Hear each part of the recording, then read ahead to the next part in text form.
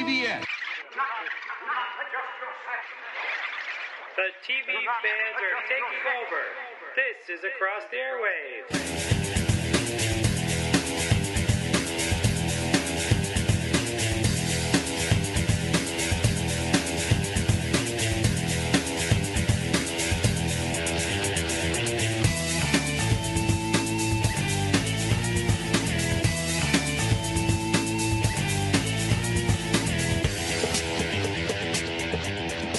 Hi, everyone, and welcome to another episode of Across the Airwaves, the podcast dedicated to giving weekly TV show episode reviews, along with news and opinions on the entertainment industry.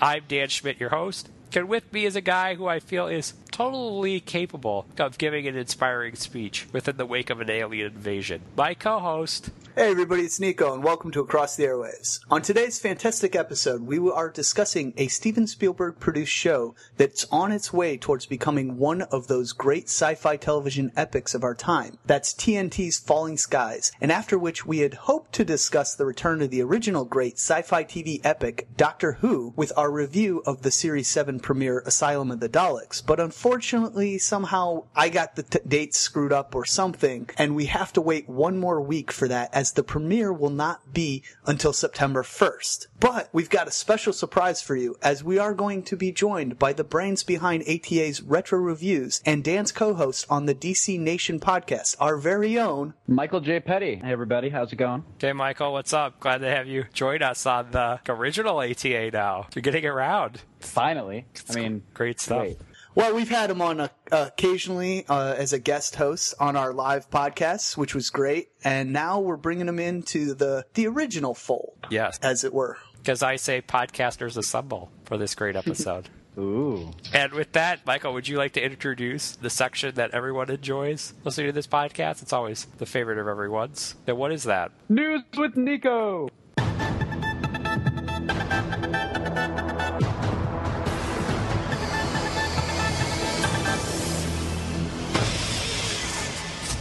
Star Wars Clone Wars trailer revealed both the Clone Wars premiere date and its new time slot. Season 5 will premiere on September 29th as the show moves from Friday nights to Saturday mornings at 9:30 a.m. For full details, check out our Facebook and Twitter page. So they're lining that up with DC Nation then. Yeah, exactly. Yep, get that audience. Good call. The Office to end U.S. run in 2013. The U.S. version of the award-winning TV comedy The Office is to end its 8-year run this year. They promised Season 9 would feature a lot of familiar faces coming back, although it is not known if original star Steve Carell will return. But if you ask me, this is about one season too late and should have ended this last season or even the moment that Steve left. But, you know, people still love the show, so they're coming back for one more. Now, is the new Michael J. Fox sitcom that's coming out that's highly anticipated, is that set to replace The Office? You know, that was my thought, that it's kind of in the same vein, and yeah, and so it would be a good replacement. But there's no news about when they plan to put Michael J. Fox's new show into the schedule, so I don't know if it's going to jump right into that time slot and take over. But that would be the smart move on NBC's part, because they are very like-minded audiences, or at least what they're shooting for Michael J. Fox. Plus, Michael J. Fox is rock solid.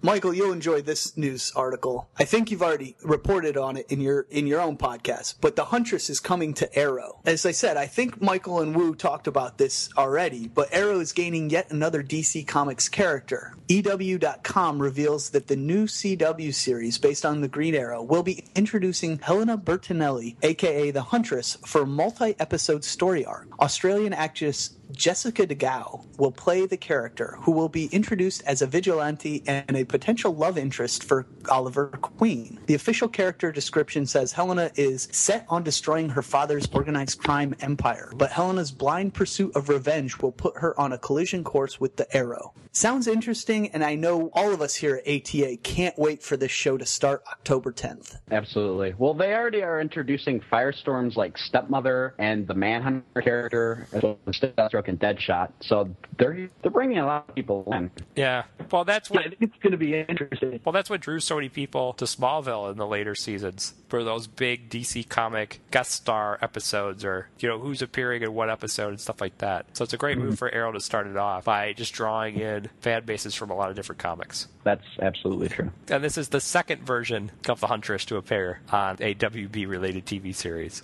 And our final news story of the week, Arrested Development new season to get more episodes. In a recent interview with Rolling Stone, David Cross suggested that the new season of Arrested Development, currently filming for Netflix, could be expanded from 10 episodes to 13. Cross, who plays Tobias Banger in the Mouth Funk on the series, said, "I think it's going to be 13 episodes, not 10. There's too much story. Some characters will have two-parters. Everybody sort of participates, sometimes in a bigger way and sometimes in a tiny little thread that goes through everybody else's stories." These comments set the internet ablaze as everyone is super excited about the return of this iconic series. If you want more information, check out the full story on our Facebook and Twitter pages. Yeah, that's going to be the big deal. I know people are very, very excited for Arrested Development, and I think their fan base has grown since the show's gotten canceled. Definitely from people getting introduced to the show on Netflix or other means, DVDs and things like that.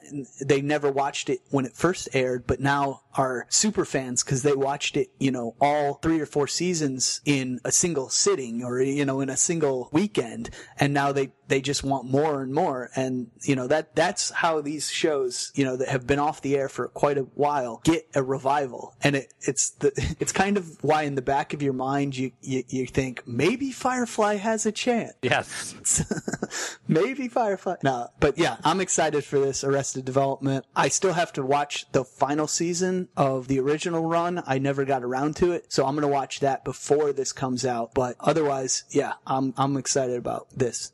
And that's the news with Nico for this week. All right, good stuff. Great job on that, Nico. I think with that, we're going to move into just talking about something that has been a highlight of my summer in terms of television watching. The show just keeps getting better as it goes. So let's, all three of us here, talk about Falling Skies Season 2.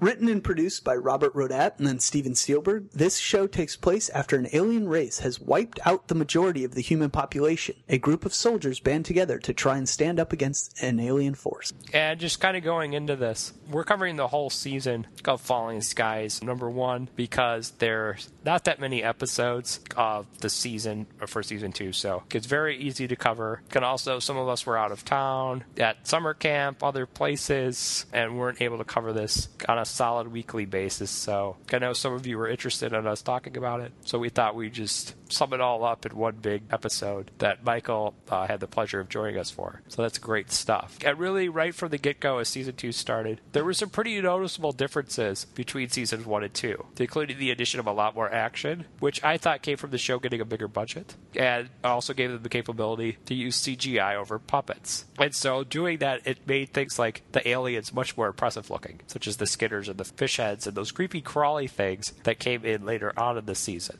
And I don't know, did you notice any big differences from Season 1 and 2 like I did? I mean, the aliens seemed much more well-designed and animated and menacing compared to what we saw from the puppets that were used from Aliens in the first season. Absolutely. That first scene was amazing. The whole second mass's main characters set a huge trap to get the skitters to chase them into a kill zone, and the action just being huge was awesome, Yeah. And that was it really kicked this season back into high gear right off the bat, and I loved it. Yeah. What were you with things, Michael? Ben had superpowers now, so I was really excited about that. Okay. Yeah. Yeah, that added to the action a lot as well. Well, and all the things that happened with them wanting to get him back and his father being gone for, 8 months, right? Or 3 maybe? It was one 3 of the months, two. I think. 3 months? Okay. Okay. I'm getting Alphas and Falling Skies mixed up. Yeah. But, Right. It's okay. yeah, I mean, him being gone for 3 months, we didn't know really anything, and we only have seen, glimpses of what has happened, so I don't know. They might bring some of that back, they may not.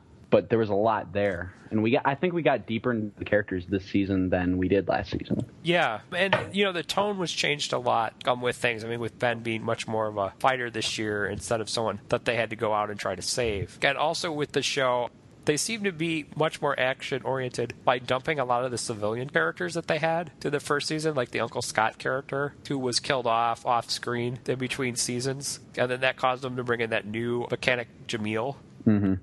And the other big thing was it seemed a lot more of the show this season took place at night. And I thought that added to the season 2's darker and more kick-butt feel. Yeah. Yeah, I felt like the decision to move to a darker feel and more nighttime scenes, as you just mentioned, Dan, was really, really great. It did seem to emphasize the darker, more action-packed theme of the second season. And I thought it was a brilliant move on the entire showrunner's decision. You could feel the distrust amongst the second mass, how the whole group was just trying to hang on, and at any moment something small could set the whole thing ablaze. And the use of a darker hue on the show was great to help us as viewers kind of see that and then feel the tension. And I think that just really brought us as viewers back into the show and kind of gave us an idea that things are maybe going better for the mass, but it's still like a lot less trustful amongst members. There's been mistakes, people have died, and it's powder keg ready to blow. Right, and they don't really know where they're going either. Right. Yeah. Go ahead, Michael. No, I mean, I think Nico summed it up perfectly. Okay. I really don't have anything to add to that. Yeah.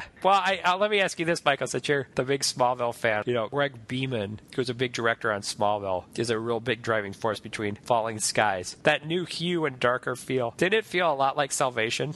It did. It felt like a lot like season 9 in general, but Salvation mostly, especially since that was when he directed. Yeah. I think having Greg Beeman direct the show and be a big part of the show is a smart move on their part. Well, he's the guy that Smallville would bring in to do the action. Mm-hmm. I mean, he did one of their big fight scenes in the Smallville series. So bringing him in to do Falling Skies, great move, because I really thought that, added to the action and stuff. Oh, yeah. Because he's the guy that, sci-fi shows that were popular, such as Heroes and Smallville, would bring in to do, the cool, more action-based stuff. So that's a good call. Mm-hmm. And going on a little bit, Nico started talking about the distrust that was going on within the second mass and the mistakes being made and just everything feeling like it's going to explode if someone says the wrong thing. A big part of that came from, Tom's decision to go aboard that ship at the end of the first season. And then him coming back, really, it created a lot of distrust. And there was some bug put in his head that came out of his eyeball that I thought made him a sleeper agent, and so did Pope. And there was a lot of stuff going on with Pope and Tom that really started to almost put the group in danger. And it gets so bad that Pope eventually, leaves the second mass over this issue. And again, I kind of felt where Pope was coming from a little bit. Because if some weird alien bug climbed out of my military unit's second command, I would be a little leery as well. Mm-hmm. Yeah, I'll give him that one. Yeah. But again, since he is kind of a bad guy and a terrorist, at the same time, you're like, I don't know if I should go with him. I did like how Tom handled Pope this season, though. He did it really professionally overall. Until, that one where they just flat out fought each other. But other than that... Yeah, it was a good season, and really those things kind of were a driving force early on in the season, that distrust before we got to the later story arc of getting to Charleston. Yeah. Now, did you guys think there was going to be a sleeper agent thing with Tom go on, or did you always think that he was still a good guy and that was just to create distrust on the group? I was going back and forth with that one. Okay. I mean, I really thought he was still a good guy and that he wasn't being controlled, but maybe they had done something to him, implanted him with something that they could then see or track him, so he was unbeknownst to himself or, anyone, that he was essentially showing their position or giving their intel to the enemy. And so I was worried that was going to come up later. And we'll talk about maybe that possibility in the future a little bit later. Yeah, the part that made me think that Tom was still, on the side of good and not really a sleeper agent was when he got in that fight with Pope that we talked about. Yeah. I felt like that was him backing up Weaver, in my opinion, the first in command. And I think if he was a sleeper agent, he wouldn't have had that much of an emotional outburst or something like that, I felt that really drew attention to himself. And I would think if he's a sleeper agent, the aliens wouldn't want him doing those things. Okay. And then, because that fight with Pope, basically it was caused by probably one of the first shockers of this series, or one of the first major character deaths, or at least death of a character that we saw on screen, and that was the death of Jimmy. What did you guys think of that? I know it was a surprise to Michael. That hurt a little bit. That was kind of painful to watch, painful to go through, especially for Ben. Just watching that, I was like, please don't die. He died. Yeah. Yeah, Jimmy was one of the first people to really accept him for being sort of, a meta-human, or however you want to discuss him, and Jimmy was one of the first, he was freaked out by him at first, but then he saw his value and that he really was just a human who had gone through something, and now, he had some extra abilities and things like that, but he was just like everybody else, just trying to survive. And so I think it was very impactful on Ben when Jimmy died, because he lost one of his only allies in the Second Mass, and it further turned the rest of the Second Mass against him, because they blamed him, who was, in their eyes, not a human, getting a human killed. So that was, rough on him, and it was rough on the audience. Yeah, and that's interesting. You mentioned that. Do you think that was done to make Ben feel more alienated from the group, to get him to do what he did later on in the season? Well, it definitely started them along that path, and definitely got us thinking that there was a possibility that he could be exiled from the group. And whether that exile was his own choice or them being forced out, we later heard Weaver and Tom talking about the possibility that the day would come when they'd have to choose to leave him outside, or not allow him to be a member of the Second Mass, and what they were going to do at that point. Okay. Yeah, and you mentioned just maybe offhandedly that you thought maybe the writers were more interested in Weaver's interaction with his daughter than pseudo son or a son, and I don't think that was really what they wanted Weaver, to have. His interaction with his daughter was very good, and I don't think it was a daughter versus a pseudo son of Jimmy, but rather what we needed to see was a loss of one of the first season characters that we had grown to care for, and not just have them all die off screen like they did with all the cast cuts from season 1 to 2. Right. Yeah, we lost Uncle Scott and his wife, the baby and her mother, and a bunch of people we didn't know their names but saw them each episode in season 1. So we felt that loss, but the death of Jimmy took all those losses and put them into a single scene, and let us as the viewers have a chance to see those losses and maybe grieve for some of the changes in the story. And we couldn't see a Mason death. It was still way too early. Right. It will ever happen for something like that to occur. So Jimmy was a logical choice to die, because a lot of people did like Jimmy. They liked the idea that he was kind of a pseudo son to Weaver, that he had been a fighter, then he'd shown himself to still be a little boy and had been taken off of kind of fighting duty in season 1, and then had earned himself back into a position of being a trusted fighter again. And that was a great redemption story. And Dan, you and I always talk about how we love redemption stories. Yeah. And so Jimmy had his redemption story, and then unfortunately he was kind of the odd man out, the one that wouldn't hurt the forward progress of the story if he died. And so they used him to kind of signify all those deaths that we didn't get to see. Right. But this show did a great job of filling in the gaps that Jimmy's death left in the story. I totally agree with you. We needed that death. Yeah. We needed to feel that loss. But it didn't hurt the development of the other characters with him being lost, because it almost helped in some senses with Ben. Yes, that's what I was just about to say. I agree with that with Ben, especially in terms of him and Hal having to interact and setting up their brother relationship. Mm-hmm. And then with Weaver, you didn't lose Kim mentoring a younger kid or having, caring for, a child when they brought the daughter back. So Jimmy's death, yes, it was a big loss, but it did not prevent, those things that we liked about, let's say, Weaver's character or Ben from being taken away, because other characters filled in that void. Mm-hmm. But Jimmy will still be missed, and I think his death was a very key and pivotal thing, especially because it's what pushed Weaver to go to Charleston. And what pushed Ben to leave as well. Yes, because something major needed to happen to make those two things happen. And the biggest way you could go, kind of show to push characters in a direction, is through a character death. And so we basically get this hope that Charleston, as we know it, still exists, and it's basically a city that's still thriving under the alien invasion. And honestly, based on the scene that Tom had with the fish head at the beginning of this season, I really thought the aliens wanted them to go there as the part of their relocation plan, because the fish heads talked about sending Tom on this path that he compared to the Trail of Tears. And they basically said, you're going to go where we want you to go, whether you like it or not. And so I felt that between the bug in his head and some other stuff, they implanted the memory in his head, almost like an Inception kind of thing, to get him to go to their relocation location. And again, it did go down that way, but that's where I thought they were going to go.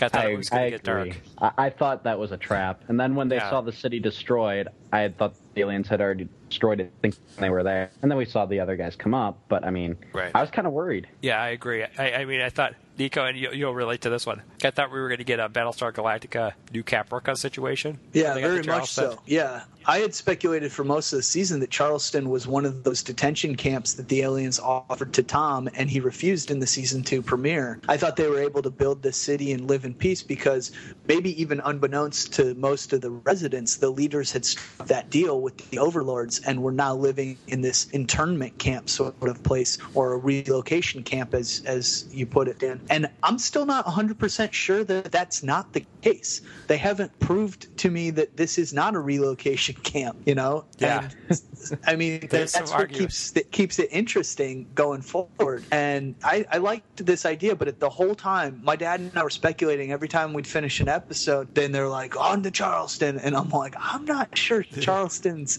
we were thinking that it was one of these internment camps. Yeah. Well, like what the Nazis used during World War II. Exactly. If you want to go history. Well, or even the Japanese internment camps here in the U.S. In America. Because they were left, essentially left to their own devices within this, but they couldn't leave and they couldn't do anything outside of those camps. So, I was feeling almost more like that. You're right. Yeah, because they weren't being executed like you would see in the Holocaust camps or the work camps where they had guards and everything for. Well, I guess the U.S. ones kind of had guards. They weren't allowed to leave, but they weren't in there acting their daily lives. They just were keeping them in their cage, for lack of a better term. Mm-hmm. Yeah. Well, this show is so based in history, your mind can't help but go to those traumatic events for it. Again, a big thing that I was reading about the show is it's mainly based in the Revolutionary War time period. That's their basis for a lot of their storylines. Absolutely, because that's Tom's bread and butter. Right. He was a Revolutionary War professor. Right. So I think they're mainly going to go down that route. They're sticking to Revolutionary War stuff, so we might not see concentration camp storylines and things like that. Again, Spielberg's kind of beat that to death, so I would respect it if he kind of stayed away from it. The other thing is it kind of turns it into Battlestar Galactica, and I think there needs to be differences shown between the two shows. Isn't Battlestar Galactica in space, though? Yes, but they're like survivors of an alien attack, basically. They're robots instead of aliens, but... And they look like humans. Yeah, and they look like humans. So, like Terminators. Yeah, very much so.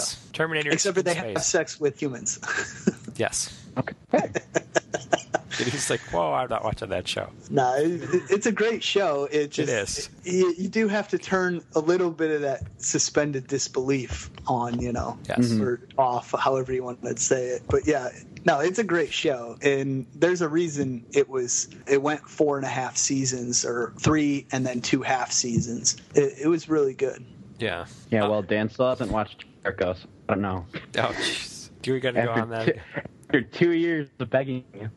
Well, moving on, a big difference I felt, between Battlestar Galactica and Falling Skies is this character of Ben, Tom Mason's second oldest son. He basically was taken by the Skidders early on in the war and later freed during season 1. And now this season, as we said before, his role has changed dramatically because he is a soldier now within the Second Mass. And he's got these alien superpowers. And I feel like he's going to almost grow into the Captain America super soldier of the resistance against the aliens. I feel like he's that hero totally yet. He's got a lot to learn. And he's almost growing into a hero role in a very similar fashion to Clark Kent on Smallville.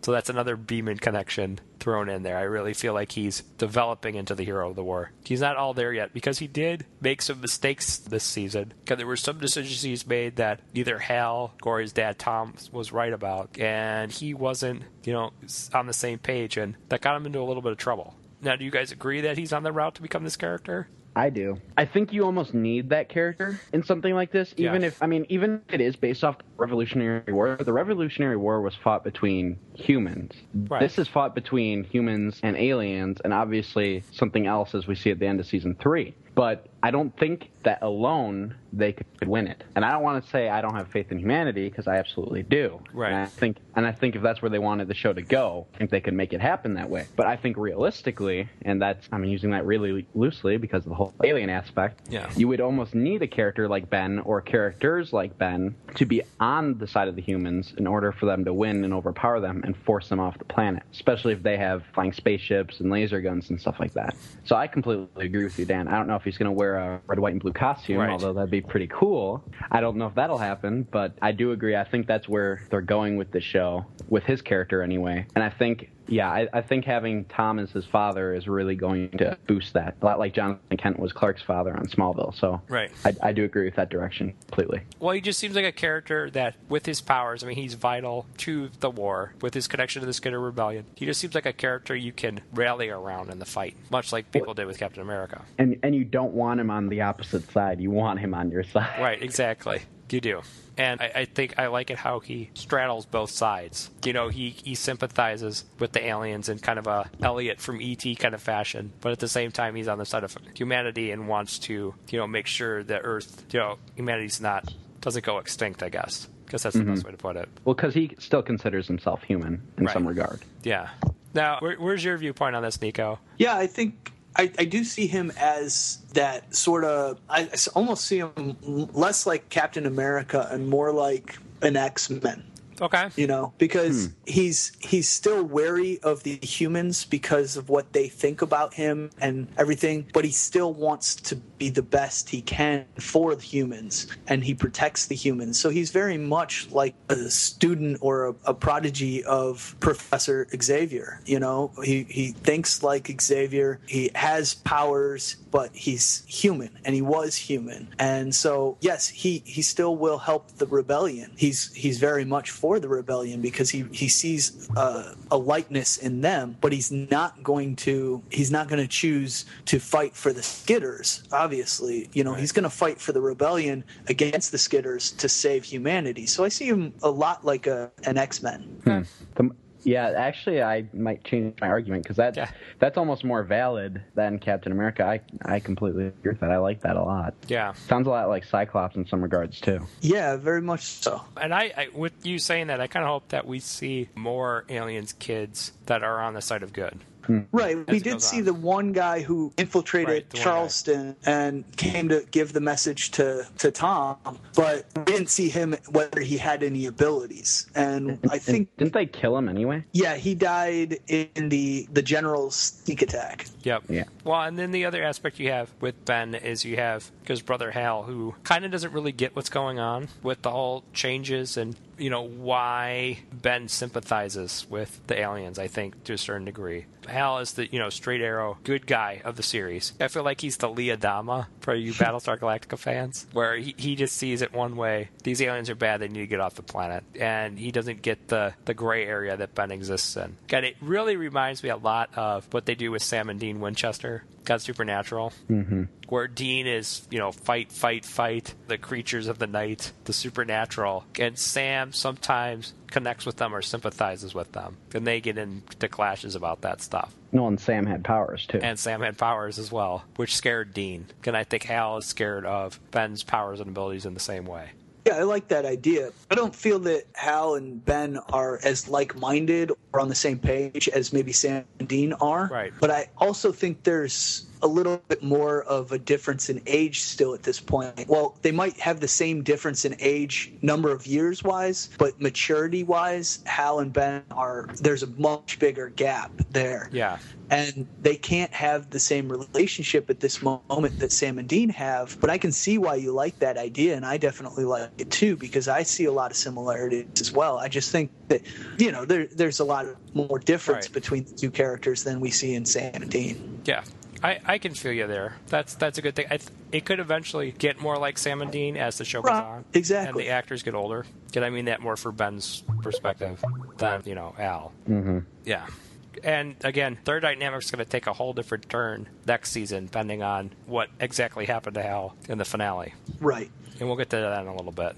And then, of course, we talked about how Ben connects with a group of skitters who are basically rebelling against the fish heads that once enslaved them. So we have that going on. And then we have this character that Michael likes to call the new Meg. That was the evil demon from Supernatural that caused them a whole load of trouble. That never dies. And now we have Karen on Falling Skies, played by the same actress that's Cinderella on Once Upon a Time. And will be on Last Resort. And will be on that show Last Resort as well, as an alien that set off a nuclear missile. No. Wouldn't that be great? Best series ever. They're actually, they exist in the same universe, though. But yeah, Karen, when she came into the story, she really threw me for a loop on which direction Ben's character was going to go throughout the rest of the season. I was really scared that they were going to, send Ben down the path of the dark side because he wanted to get some from Karen. But again, it didn't go that way, thankfully. And I think it's pretty clear that Karen is with the aliens and Ben is on the side of the resistance. Yeah, absolutely. And I think Ben has always been on the side of the Second Mass and resistance. But, he feels an obligation to free the Skitters that want to rebel.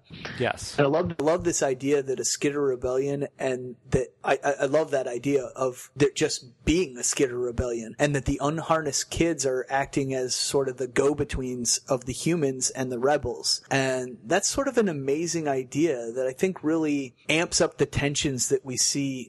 As we see, it's very hard for many humans to believe that there even is a Skitter rebellion, and other people finally do come around to that idea. It's really a cool idea to have this, and I think that that's going to be really important going forward to keep kind of some of the tension and action going in this story. Well, are we even going to really have a Skitter connection? I mean, are there more rebels out there than what was killed in the general sneak attack in the finale?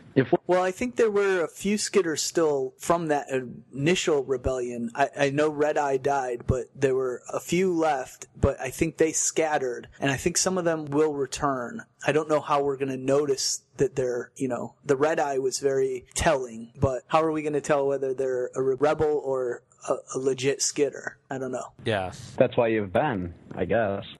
Yeah. Exactly. But on Karen, I when she first came harnessed, I felt really, I don't know, I really wanted them to get her unharnessed. Yeah. I was really rooting for Hal. And then she went full on evil and scary in the last season finale. I'm like, all right, you can kill her. Okay. I don't care anymore. Then I had to root for Hal and Maggie, but... Yeah, but just root, not worship Hal and Maggie. Right. Speaking of that, we're going to move on to talking about Hal and Maggie, I guess, now. Every time I think of Maggie's character, I think of Wu, because of how he, just absolutely, adores Sarah Carter. Yeah, between her and Katie Cassidy, that guy. Yeah, I know. Oh, jeez.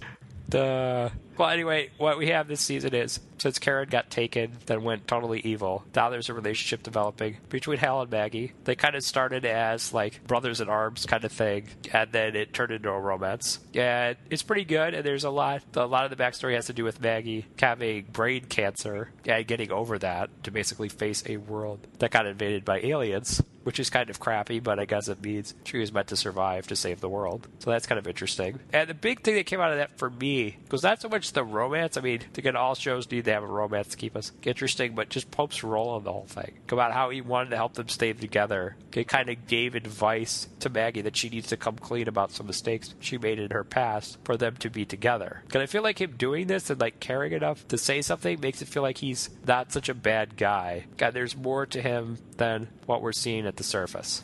Even the possibility that he might have not even been that bad of a guy before the aliens showed up. I don't know. That would explain some things. Yes. Yeah, I think for sure that he's definitely got his own way of doing things, and maybe he didn't live within the law per se when humans had a society and weren't invaded by these aliens. So yeah, he might have been technically a bad guy in the sense that he was a criminal, but he still seems to have a fairly moral compass And that's why I think Tom and Weaver keep him around, because he's a pain in their side, but he has value, and they do see some good in him. And I think we're supposed to see that he was not as bad as the rest of his gang that were riding with him, that were rapists, murderers. He was better than them. And you could tell that from the very moment he had a sort of a philosophical debate with Tom in that very first scene. So I do think he's a better person than maybe some of us give him credit for, or maybe than he even gives himself credit for. And I think that's interesting. Well, I think that the part of him, the crazy side or the screw loose side that he has, or the unpredictable side, really came from him having to adapt to survive, because he could not let those murderers and rapists and people that were worse than him get the upper hand.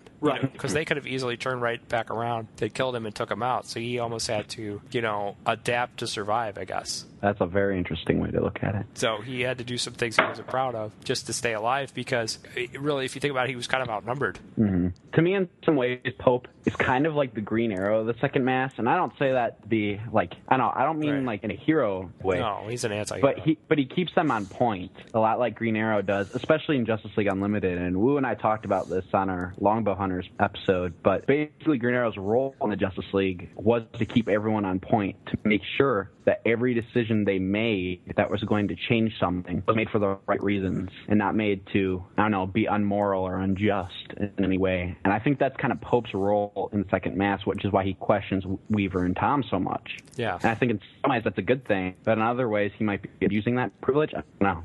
Yeah, exactly. Yeah, it's a good point to make about his character. And the other thing is, the interesting about Pope is that he does show loyalty to them as well. He does back up the second mass. Then we'll get to that in a little bit, but he has a side of loyalty to him and will somewhat back up the second mass when needed to. And speaking of Pope and his group called the Berserkers, one of my favorite characters I enjoyed this season, who kind of fit into that redemption story role that Jimmy had last year, would have to be the Berserker who was the sniper that, when in Afghanistan, got his squad killed. Yeah, Tector was my favorite new character this season, and I really enjoyed the episode where he and Captain Weaver were riding in the truck and we learned about his time as a Marine prior to the invasion, and like you just said, how he blamed himself for the deaths of his men in Iraq and Afghanistan, and how that influenced his not wanting any additional responsibility, and why he joined the Berserkers. And he didn't want anyone under his command because he's afraid that he'll just get them killed. And I thought that was a really great story, and really, like you just said, it is a redemption story for him that we saw in the later parts of this season, and it played a great role in him getting a chance to redeem himself by turning against the military who was going to make him do something against his conscience, and he went with the second mass and said, no, I can't arrest them, this is wrong, you'll have to arrest me too. And he essentially then went on the suicide mission to take out the alien weapon, and that was his redemption. Yeah, there was a great arc in those final 3 episodes for his character. Very much so, yeah. Yeah, I really enjoyed that part. Yeah. Mm-hmm. And within those episodes, we got just like an awesome fake out for this show, especially in regards to finding Charleston. We get this incredibly well delivered speech from Weaver about how they're going to go on, they're going to keep fighting, they're going to, do their thing. And I fully believed Charleston wasn't there. It was destroyed, like the commercial break showed us, where the bus, the whole second mass, pulled up on that blown up highway and they saw the city in ruins. I thought, it wasn't there, they're going to have to move on. Charleston was a disappointment. And I really got to say, real quick, as a sidebar, Will Patton is amazing on this show. He can give me inspirational speeches like every day. Like when I wake up in the morning, I want one of his speeches just to keep going, because it just fires me up every time he gives one. Like the other day, my sister was watching Remember the Titans, and he gave his speech to the football team, and I was ready to go fight aliens. We need to re-edit that and put that in Falling Seas. He's like, you can blitz all night. And I'm like, I'm coming, aliens. Let's go. Let's bring it. Because he's just awesome. He makes this show. And if they kill off his character, it's going to be a sad day. It really is. I don't know if they do that just yet. Let's hope not anyway. Yeah, me too. I agree. He's outstanding. He makes this show with his speeches. Okay, and I don't want to cut out Noah Wiley because he's given some rock solid speeches on this show as well, and he's just great. I mean, I love Noah Wyle. I loved him back on ER, so hear him on this show is great, and the two of them together is just outstanding. Just what an amazing grab to get both of those actors, honestly. But again, they know how to use Will Patton's speeches so incredibly well, because yes, what he said was inspiring, but it also made me believe that Charleston wasn't there. And then I had this huge smile on my face, kind of almost cheered when they're about to leave, and all of a sudden Porter walks out of the bushes. And I don't know if that actor's been in anything else, but I really like the actor that plays Porter. I feel like when he's around and he shows up, I'm like, this is a military guy. He knows what he's talking about, and we're safe with this guy in charge. So him showing up was just awesome. Mm-hmm. Yeah. Yeah, I totally fell for the fake out. Okay. Did you, Michael? Believe the fake out? Yes. Yeah. Yeah. And yeah, I just thought it was well executed. I don't know if you guys have anything more to say on that one. I just looked up Dale Dye is the actor's name, and he has been in a ton of things. Saving Private Ryan, Mission Impossible, Platoon, Natural Born Killers. He's been in a ton of stuff. Yeah. Entourage. Just a ton of TV and movies. Yeah, I knew I'd seen him before. I just couldn't place it. Yeah. Well, another big grab for them with this show. Yeah. I mean, they've got some quality actors on this show, I might add. And again, another one that they brought in was Terry O'Quinn, who we all know from Lost and Hawaii Five-0. And Millennium. Briefly, and Millennium. And Jag. Again, most people know him as John Locke now. Yeah. The Emmy Award-winning character. And we get here, and Tom, again, Arthur Manchester, the character Terry O'Quinn plays, are old friends. But their friendship doesn't last very long, as Manchester's pretty much proves that he's a weenie, and he's going to sit around and hide while the aliens invade the Earth. Well, that's one way to put it. Yeah. But he made me mad. I'm screaming at the TV. He became a power-hungry dictator. Yeah. Yeah, he was hiding behind the idea of democracy, but not living democracy. And that's always a dangerous thing. And he was essentially abusing his knowledge of history and how things work. And Tom, who was initially blinded because of his admiration for his former professor and friend, finally saw through it and realized, no, this is not right. He has the right ideas, but he's going about it the wrong way. And so there all of a sudden became that conflict. And, even to the end of the season, that conflict never really resolved. And essentially Tom told Weaver, we should probably get out of here pretty quick because they're not happy with the way we want to do things. And then, of course, we get to that last 30 seconds of the episode. So, yeah. Where everything's been thrown out the window now. Yeah. Well, we'll get to that. Yeah, I love the speech that Tom gave where he cited things out of Manchester's book. Yeah. It said, look, buddy, this isn't right. This is the in front of everybody. Yes. He's like, that's not how it's going to work. And really, it's a giant FU to Manchester, It was great. And Weaver's just sitting there loving it the whole time. I really feel like that was Tom being able to do that came out of Kim and Weaver eventually being able to work together at the end of season 1. Yeah, great point. Where they were on shaky ground, and I feel like because of Weaver's presence and his openness to look at things from Weaver's perspective, I think he was able to look beyond what Manchester did. I feel like because of the alien invasion, he's grown beyond what Manchester taught him or what Manchester made him to be. He's gone beyond the master kind of thing. Yeah. In a positive way, not a Darth Vader way. In a Darth Vader way. Definitely Darth Vader way.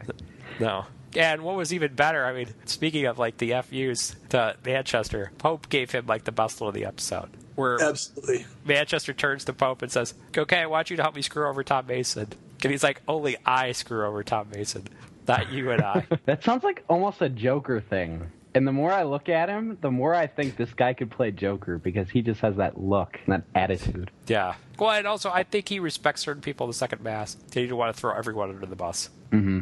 And then out of this, we get kind of as Pope says, good going, Mason, you threw us right into the middle of a coup. As people kind of get sick of Manchester's ways. And the general there, played by, what's the character on Eureka's name? Taggart. Taggart, yes. The actor that's Taggart on Eureka. And also Pestilence on Supernatural. Yeah, that's real positive. Well, yeah, right. General Pestilence. Yes, Pestilence is leading the resistance against the aliens. Getting out, he's on the show, and He's a veteran sci-fi actor as well, and he decides to declare martial law. And the second mask guys don't really like that either. So he lets the second mask out of jail, and then they say, no, we don't want to do martial law. So the second mask goes back in jail. That didn't last long. And then a kid involved with the Skinner Rebellion shows up and says, Ben has a message for you. And so they go and find out the message. And they basically find out that the aliens are building a super weapon and it needs to be destroyed. And of course, Manchester and the military, and everybody's like, no, we're not going to do that. That's suicide. So second mask, why don't you could go now? Because we don't want you here anymore. You've caused enough trouble. We're just going to throw you to the wolves. They're like, okay. Yeah, so go. So they go on a suicide mission. But they got some backup, though. Porter came through in the clutch. See, I'm telling you guys, they have to follow Porter. He knows what he's doing. Because he saw through all the crap before it blew up into a mess. So anyway, Porter decides to help them. He gives them guns and weapons and some stuff for them to be able to go. And they go on the suicide mission, basically all the fighters from the second mass. And a character gets killed. Michael was mad about that. Mm-hmm. Who was the unfortunate soul to die, Michael? It's Die died. Yeah, that kind of stuff. But we were glad that it wasn't the guy that went off with Pope. Oh, what's his character's name? The black guy. Yeah. I want to call him the black guy on there. It's kind of like, well, I think everyone knows who we're talking about now. I was glad that died over him. That sounds even worse. I know, it does.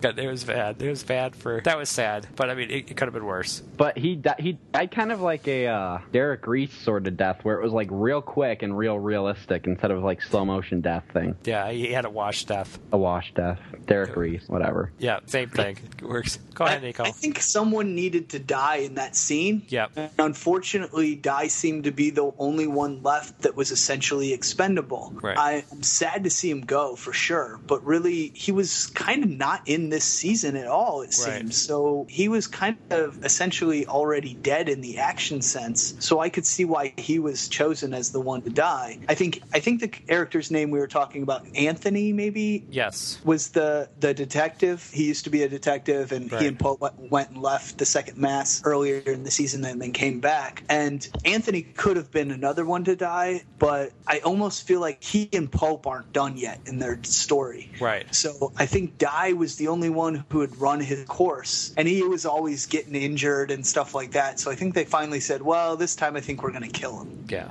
And I'm sad to see him go because he was one of the original scouts that was out with Mason and Hal. And so it's sad to see anytime one of those people is gone, but I think he was the one to go. Yeah. And the other casualty was the red-eyed Skinner, the Skinner Rebellion leader. And I thought more could have been done with him. I was kind of disappointed to see him go. Yeah, a lot more could have been done. I felt there was a whole Elliot's phone home ET connection with him and Ben, and I wanted to see more of that. And him actually have a relationship with this thing. 2 ET references today. Wow. Well, it's Spielberg. Come on. I do have a theory we'll talk about in a minute about that, but when we get there, I'll let you know. Does it involve the word ouch? No. Okay. All right. Well, that's good. Do you want to mention the theory now, or do you want to wait a minute? No, I think we'll get to it as like a closing remark. Does it? Okay. I think we'll build up suspense. So it has to do with the Ed cliffhanger surprise. Exactly. Kind of. Okay. Well, yeah, more could have been done with that. Karen was very menacing in this scene. Yeah. Zapping people with this weird stick thing and making out with Hal and doing something weird to him and climbing away like Spider-Man. I want to see her and like Ben duke it out with their powers. Yes. I think that'd be kind of awesome. Or if they have to bring in a guy Skinner just so it's more, I guess, proper. No, Ben can kill Karen. It's fine. Okay. No one cares that much. I think we're beyond that point because they are sort of human plus. Okay. And it's war. And it's war.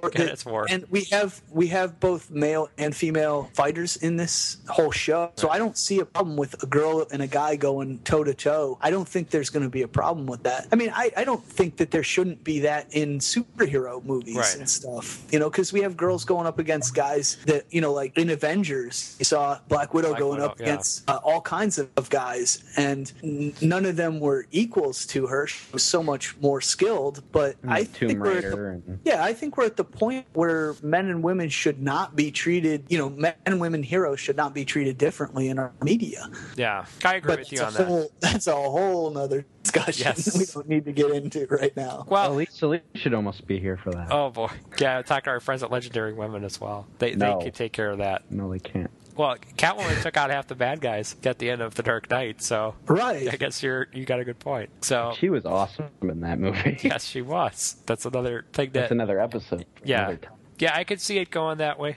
I could also see maybe Karen having some sort of redemption. I don't know if they do that.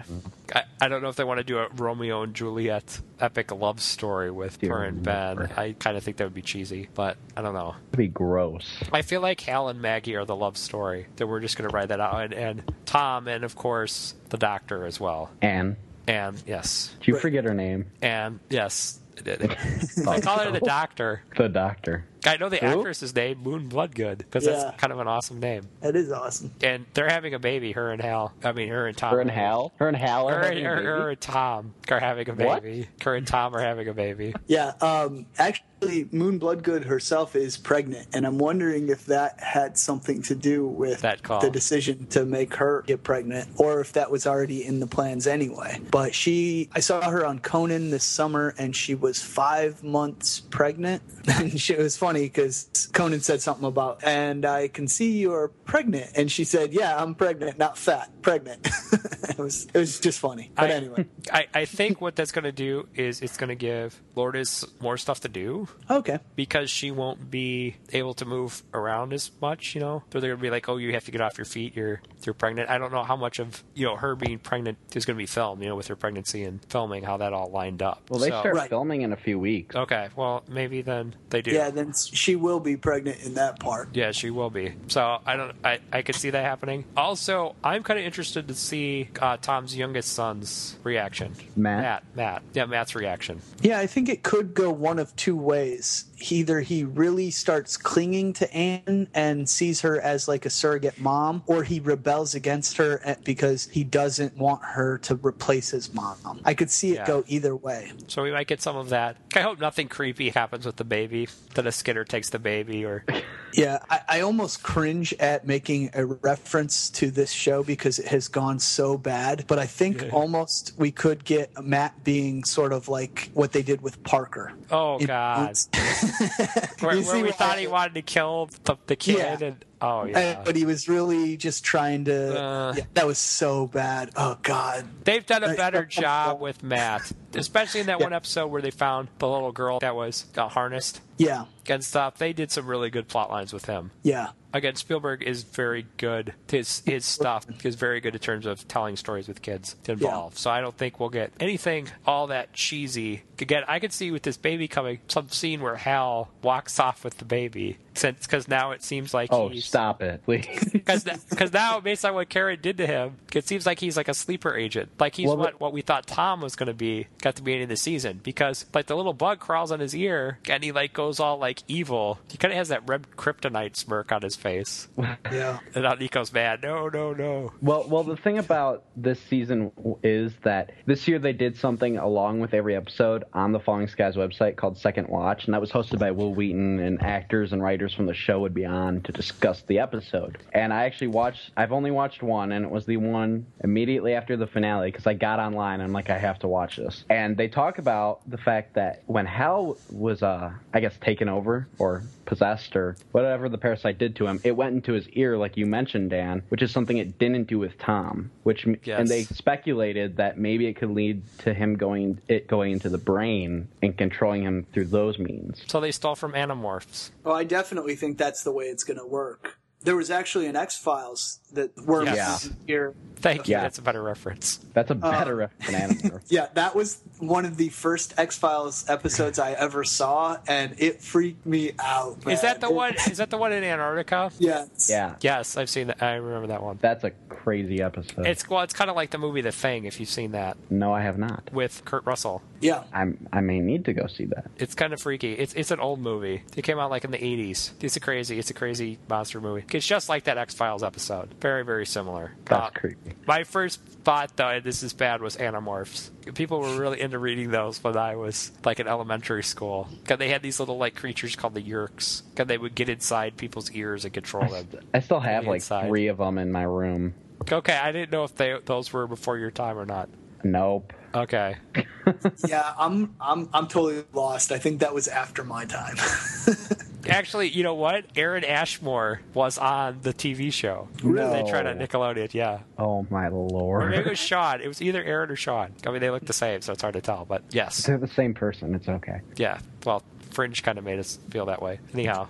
So, I wasn't really cool with this idea of Hal possibly being a sleeper agent. Yeah. I'm kind of sick of the whole inside man idea because everyone thought Tom was going to be controlled or could be controlled by the Skitters or the Fishheads, like we were just saying. And I felt like we've already tread this ground and we don't need to retread it with Hal. Although, maybe it will probably be more subtle spying and he will essentially, there's a possibility he doesn't even know he's being controlled, and it might turn on and turn off, and it might be, I hate to go back because we've already made 2 or 3 references to Battlestar, but sometimes with the Six, I'm totally forgetting Tricia her name. Helfer's character. No, I'm thinking the wrong one. Grace Park, her character. Homer? Yeah. The one that went evil, right? She would all of a sudden, she's the one that got taken over and shot Adama, but yes. she would lose control for a second, and then she'd wake up and she would be somewhere else and not know how she got there. And I think that's a possibility for Hal, and he won't want to say anything because he doesn't know what's going on. And so I think that's a possibility. He may be in contact with the aliens, or they may be able to see through his eyes because of things in his brain, and so he'll be giving away information without knowing it. Well, based on that smirk he had on his face, I thought like his personality changed somehow. Well, I think maybe it does when he's being controlled, and then it goes into sleep and he's back to being himself. And then so it's almost like a Hulk thing. Yeah, very much so. I was going to say like a colored kryptonite, but the Hulk is much better. That makes sense. Yeah, it does. That makes sense. Yeah, and the one last thing I had to say about that is I think that Pope is going to pick up on this because he's already paranoid about it anyway. Right. And I think he's going to play a part in getting the bug out of his brain, and that's going to be a part of his development towards becoming more of a good guy or more of a hero-like character, because we already felt like he's kind of rooting for Maggie and Hal to get together. So I feel like he's going to do this to almost help her out in a way, or keep her safe. And I feel like there's going to be a clash with Tom, where Tom's going to be like, you're attacking my son, you're going after him, and he's like, no, Professor, I'm trying to save your kid here, but I have to go to extreme measures to do it. So I think there'll be some good tension with them regarding that whole conflict if it goes that way. I think that's great. Could Hal possibly go to Pope in fear of his dad freaking out? That's interesting too. I don't know if that's out of character or not, but I think if that were to happen, he'd go to Maggie first, and Maggie would take him to Pope, and that's how he'd get to Pope. Or would he go? I don't think Hal would go directly to Pope himself. Or would he go to Ben? That's a possibility too, but I don't think Ben would get him to Pope. No, I agree with that. I was just saying, would he go to Ben instead of Maggie or Pope? Maybe Ben comes to him because he knows.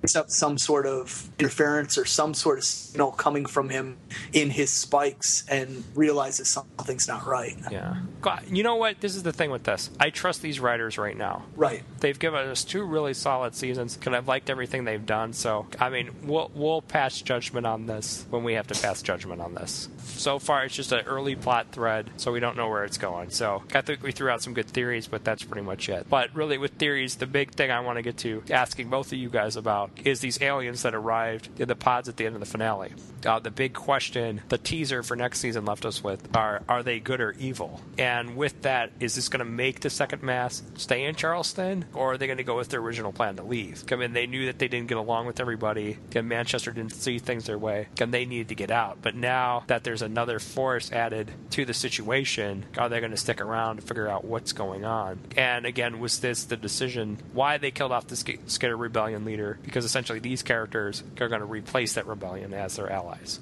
So I don't know who wants to go first on that, or you guys need to flip a coin? Nico, go ahead. Okay. I do believe they will make the decision to move on and continue much of the way season 1 and 2 were, with them on the move from sort of a base of operations to the next base of operations. Yes. So I don't think that they're going to stay in Charleston. I say that because they had already made the plan, and where I think the new aliens go is going to go that way. And that is, my dad and I think that these guys coming from the skies will be allies with the humans. I agree too. And are a race of aliens that either have been fighting a war across the stars with the fish heads and are attempting to slow or stop their parasitic attempt to dominate the galaxy. That's one option. I think that in that case, the aliens will help the resistance and humans to fight them off. And what I think is actually probably more realistic is that I think that maybe the new aliens are the original race of the rebellion skitters, but before they were converted to skitters. And they're trying to either get revenge for the destruction of their world or to rescue their enslaved children. Either way, that seems badass. Yes. Yeah. You know, that's a badass, awesome idea. And that's why I think they're going to be allies to the humans in season 3, because it's going to be trying to prevent another race from being completely changed into these skitters and to help stop them once and for all, make Earth the last stand. I think that makes season 3 awesome. Well, and the other question is, do you think that there's going to be tension between this new alien race and some of the humans? Yes. Or the people in Charleston? Okay. Absolutely. There has to be. They're not going to trust one alien race comes in and destroys civilization, and another alien race shows up and says, hey, we want to help. Why should we trust that you're not going to do the same thing once we kick these guys off the planet? You know? And so I think that there's going to be a lot of distrust and a lot of people who just want to kill everybody. Yeah, well, now it's like Close Encounters meets War of the Worlds now. Yeah. Both Spielberg movies have been thrown into one story. Wow. I really like your theory, Nico. I also think it could go the way, kind of like the Thanagarians invasion in Justice League Starcross, Dan. Yes. Where they're coming, they help, or it makes it look like they're helping, and maybe they just want the planet. I don't know. Dan, you and I have talked off screen, or off camera, off recording, whatever, and we kind of thought that maybe these guys' homeworld was destroyed by these guys or taken over, and they're coming back to help because they don't want to see it happen again, kind of like what Nico said. So I think it could very much go that way as well. I think them being bad on top of the skitters and the fish heads is just too much. Mm-hmm. I just think it's too much to comprehend for the story, and it just makes the fight seem endless. And I think this show does have an end point in mind. You know, I think they know a set number of seasons, and we're going to be done. I really think this is a show that's been set up with that regard. So I think that makes the story a little too long. Mm-hmm. But I do think Earth might be the center of something. You know, that the skitters and fish heads want Earth for some reason. And that's where, you know, the reference to the Justice League episode Starcross comes in, because the Thanagarians wanted Earth as a checkpoint to jump to this other planet to fight in their war, you know, against them. Mm-hmm. So maybe the skitters are trying to use Earth as a way to get the advantage against this race that's shown up. Which would make perfect sense. The other thing is, based on this show's connection to history, I feel like these aliens showing up is like the U.S. joining the fight to help Europe during World War II. Or if you go back to the Revolution, it's like the French coming to aid the colonists. Exactly. So I feel like it's that type of thing, too. The reason why I say the U.S. is I feel like they have a lot more firepower when they come into the fight and things like that. Oh, yeah, absolutely. Yeah. Mm-hmm. I see that. But the French, yes, that did cross my mind. The Revolutionary War. I mean, these aliens, they're going to have laser guns and stuff. I don't want it to go too overboard, though. You know, I don't want it to like be... space. Yeah, I don't want it to turn into Halo. You know? Mm-hmm. God, that's my best reference there. I don't want to see Tom Mason, like, firing a needler or something. That would be kind of nuts. That would be kind of cool. Yeah, Will Penn could fire any gun and look awesome while giving a speech. At the same time. Yes. He could, because he's that awesome. He's kind of up there with... he's up there... In terms of TV characters, he's up there with Sam Axe for me. I think Sam Axe could do anything in a firefight. So can Weaver. Because if you watch Burn Notice, Sam Axe is Bruce Campbell's character on that show. Because that's another awesome actor that you don't want to mess with in the dark alley either. No. But I think we're digressing. Yeah, I'm sad that we have to wait all the way to next summer before we get more episodes, you know? It's crazy. Really, this show's so popular. They really should try to do a winter segment like the USA shows do. Yeah, or like Leverage went to having a double season or a two-parter season in the middle of its run because it got very popular as well. Is Falling Skies due to production cost? I think it's probably, they have higher quality episodes because they have, only the 13. Right. So I do think it's a production scheduling, production costs, and I think it's intentional that they want those 13 episodes, each one to be solid, rather than having 22 where, maybe 10 of them aren't high quality. Well, and according to Noah Wiley, he said that Spielberg's pretty hands-on with the show. Mm-hmm. That it's got that feel, Yeah, he's pretty, hardcore involved, and will come to the set and make sure things are right and ask actors, what's going on, or if they need ideas or things like that. I heard he's pretty, heavily involved. So with his schedule, he's making a movie a year. He's got that Lincoln movie coming out. That maybe this works for his schedule as well. Right. To do that way so he can be involved. Because, I think his touch on things makes it better, especially in a story like this. You feel his hands molding things with this show. Yeah. And how things are done. And then it's good. Spielberg needs a solid sci-fi story because some of his outings in that department have been a little weak in the past couple of years. Except for Super 8. Well, yeah, but that was more J.J. Abrams than anything else. He kind of okayed it. I was watching documentaries and stuff on it the other night. It's kind of a team effort. Okay. Yeah, that was awesome, though. It's a good movie. That is a great movie. Yeah, Super 8 was a lot of fun. Yeah, I really enjoyed it. So with that, I think we're going to move on to the closing. Nico, you want to share with everybody what we got on our next episode coming in? Sure. On our next episode of Across the Airwaves, we're going to catch up on more Alphas and Warehouse 13, and along with Series 7 premiere of Doctor Who that I originally said we would do today, it's going to be next week. Yes. That'd be great stuff. And also, you could check out our spin-off podcasts. God, Michael, you want to take it away with what those are, since 2 of them are yours now. This is true. I'm moving up in the world, guys. Yes, sir. No. The first one on that list is Retro Reviews, which is hosted by myself and my partner in crime, Louis Kim, where we used to cover Smallville, but now basically we kind of cover whatever we want. Where this season, when we start back up again, we're going to be going back to covering old TV shows that have been canceled or completed that we just want to review. We did some Power Rangers and Scooby-Doo last season with some Supernatural as well. Yep. So we'll see. After that, we also have the DC Nation podcast, which I co-host with Dan. Yes. And on that one, we cover Green Lantern, the animated series, Young Justice Invasion, and Smallville Season 11. Now, Green Lantern and Young Justice are on hiatus right now, but we are still covering Smallville, and we are covering the current New 52 DC Comics series. So our next one, our latest one was Green Lantern, and then Superman. And our after that, Super Soapbox episode. Yes. Yeah, and then our last one, our most recent one, which everyone on Across the Airwaves who will be watching the show is invited to join on. And we are raving about it as well. And we are raving about it. Hosted by myself and Woo, and of course Dan and Nico whenever they want to, is Longbow Hunters, the Arrow podcast, and that's obviously covering the CW series Arrow, which will premiere this fall. And right now we have episode 0 out, which Woo and I give background to the Green Arrow character, his history, and his appearances in other media, as well as our thoughts on the show and predictions for it. So check all those out. That was a lot, and to you. Yes. Also, if you'd like to talk to us about Arrow, anything to do with DC Comics that we talk about on the DC Nation podcast, Falling Skies, Warehouse 13, or any of the shows we cover that are returning into the fall, you can contact us by visiting our website at www.acrosstheairwaves.com. Then there you can email us at acrosstheairwaves@gmail.com. Again, that's acrosstheairwaves@gmail.com. You can also click the various links to hit us up on Facebook, Twitter. Our Twitter is Across Airwaves. There's no "the" in there. It's just Across Airwaves. Or join our circle on Google+.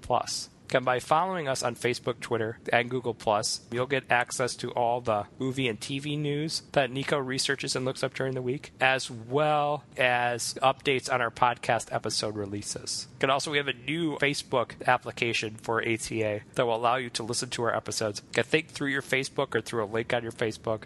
Be sure to follow us on Facebook and Twitter to be updated when the next new episode comes out. Also, if you have any crackpot theories about next season of Falling Skies or, the new shows coming back in the fall, feel free to leave us a voicemail. Again, what number can you call us at, Nico? 773-809-3363. And also you can access our YouTube channel, which features previews and promos for upcoming episodes of our favorite TV shows, as well as previews for upcoming movies, including the new James Bond movie Skyfall and Man of Steel. And also, Michael made a new video advertising our DC Nation podcast. So check out that video, give him some hits. He'd definitely appreciate that. Also comment on the video if you like it. And lastly, you could download our Android app. Through that Android app, you can listen to our podcast episodes and contact our podcast all through your cellular phone. So once again, for our HEA Retro Reviews host that wasn't here today, Woo Kim, I'm Dan Schmidt. And I'm Nico Rexdeck. And I'm Michael J. Petty. Dan, thank you for joining us again, Michael. Anytime. And until our next episode, we will catch you on the airwaves. See you, everybody. Have a great week.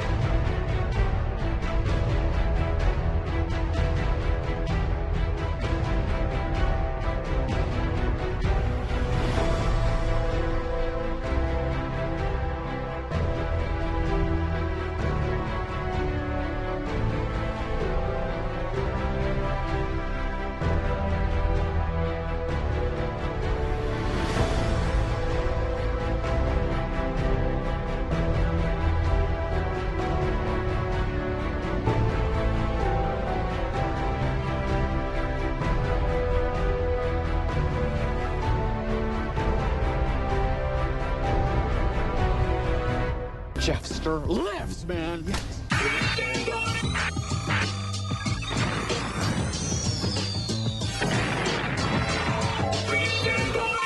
We now return to our regularly scheduled program.